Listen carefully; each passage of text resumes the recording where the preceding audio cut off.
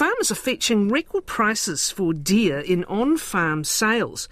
Since the 1970s, New Zealand's been running a large-scale commercial deer farms and exporting the meat.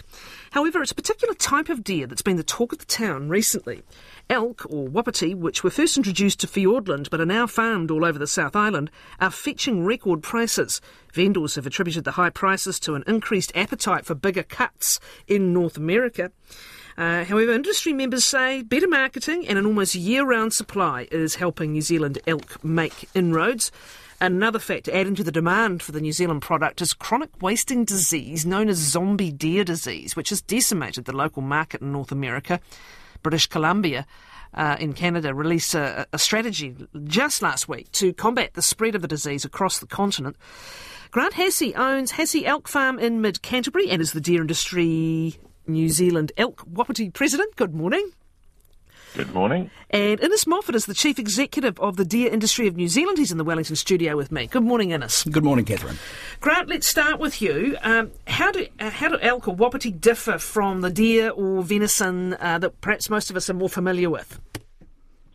Generally, they're a different phenotype. They are much bigger. They look slightly different, and of course, had a bit more of a challenge, I suppose, to what most people would assume with a smaller red deer. They do actually have a different DNA, I suppose, if you wanted to get that nitty gritty. I hope that's right. What do they taste like? Are they a different taste to the consumer? Are they more gamey or? I don't think there's any real different taste per se to any connoisseur would may be able to pick up a slight difference. There is a discussion that some believe elk meat is actually slightly leaner again than venison in general.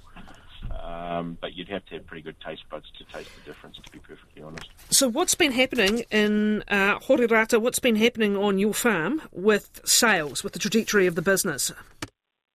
I have a slightly different business to the other guys that are selling their terminal size on for breeding purposes. Mine's actually slightly more niche. I breed mine for the trophy industry. I don't normally sell too many as size that go out and make meat animals. But we have been flat out tidying up all the regrowth of velvet, getting all the animals ready for mating, drenching and that kind of stuff. Last couple of days, I suppose we've had 500 animals through the shed and getting all the fawns tagged so we know who their mothers are. We can do a bit of identification and just basically preparing ourselves for the next part of the season, really. So your business is primarily trophy and velvet. Are you meat exporting at all? No, not from my farm direct, other than a few culls that end up going through the system. However, most of my culls will go to Mountain River. They have a very good recognised elk wapiti program. A girl I work for up in Sheffield, her animals are very similar. A lot of our animals end up there as well. And we're slowly getting more and more from an industry-wide support into that elk meat business for a lot of our society members. So what's happening with price, Grant? I've seen an average sale price of something like $10,700. This is for the wapiti bulls. Is that a lot? Some of us would argue that that's what they should have been years ago, because of the ability that they give most farmers to even hit the chilled trade, not just the 365 trade. Sorry, that's 365 days a year trade. So this year, having the Takana sale average just over 10,000 was great. It was good to see. Some of the studs were there buying as well, which helped push the average price up. But one of the best things which we've seen this year is that all sales were up nearly 50%. So on average, a lot of the sales are floating around that sort of 4,000 mark, and this year most of them were floating just under 6. What do you put that down to? You mentioned you believe that was what the value ought to have been years ago. Why is it now? What's happened? Purely the three letters, ELK.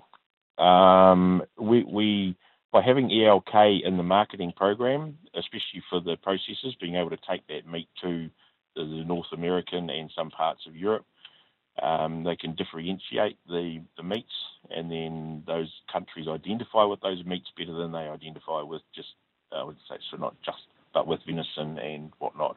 Well, it's a straight marketing. It's a straight marketing shift to use that word. That word's the magic word in the international market. In a sense, and it also allows us to push the cuts slightly bigger as well, because when you say elk, you expect a bigger cut.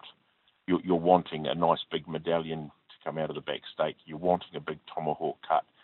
And those customers identify with that product. It runs around in the wild. There's about 1 million or so, I believe, in North America. If you see some of the YouTube videos where cars are getting beaten up by them because they're not allowed to chase them off the road and things like that. So the North Americans really identify with that animal. Grant, thank you. Grant Hassey.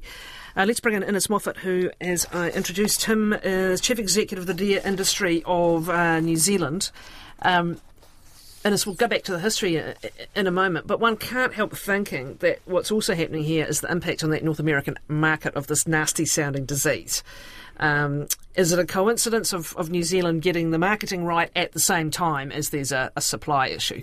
CWD's been prevalent in North America for generations. People have been aware of its impact on the native deer population. So, no, we don't think Sounds like a nasty disease. Is it literally what it says? The animal wastes? It's a TSE. It is a neurological disease. So it is similar to scrapie in sheep and BSE in cattle. We don't see that what's happening in North America amongst the local native deer herd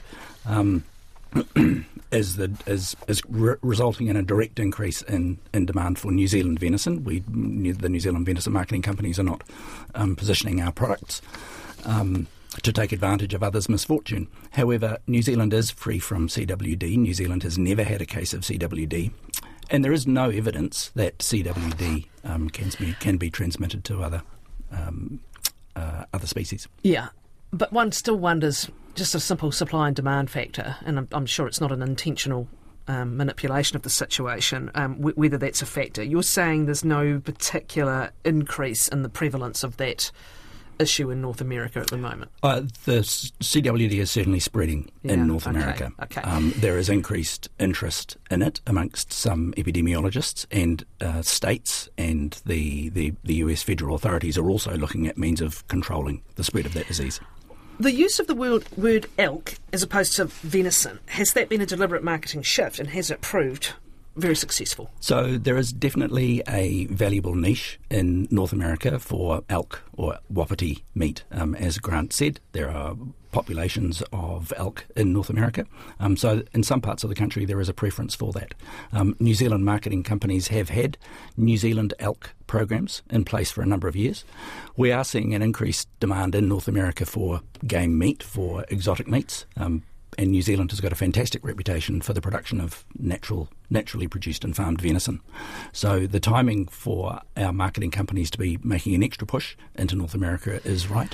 What's happened, if we look at the history, the introduction of elk or wapiti, which I think is a Shawnee or Cree word, right? So the introduction of wapiti happened... This has got a bizarre story to it, like many things. President Theodore Roosevelt gifted 6 elk to New Zealand in 1905. They were released into Fiordland National Park, and that's why we have a resident population of Fiordland elk. Elk were also imported into New Zealand in the 1980s as a way of introducing more genetic diversity and higher growth rate animals. So they became farms from about that point. So were they, the hunters were interested in them between 1905 and certainly for sport, for trophy. And then it became a deliberate industry building exercise. Yep. What's the difference between farm deer and hunted venison? I ask the question again. We often presume the wild game is gamier. It's gamier. We're really, really proud of the venison that we produce on farms in New Zealand. It is a delicious and really consistent product with very, very high animal welfare and hygiene standards. So is wapiti or elk now farmed where? All over? All over the country. Right. And what are you seeing happen with prices and how quickly? Yeah, so farmers are constantly under pressure from rising costs, so they need to be examining their inputs to make sure that they're getting the most production that they can out of their animals. So wapiti are larger than red deer. They produce animals which have a higher growth rate, so they can get up to a saleable weight quicker. So lots of farmers are looking at how they go about improving their productivity, and elk can form part of that. And most of them, this farmgate sale price, this is sires for the obvious for their obvious intention. But that's where the main demand lies. Okay. Yep. Innes, thank you very much. Innes Moffat, Grant Hassey there.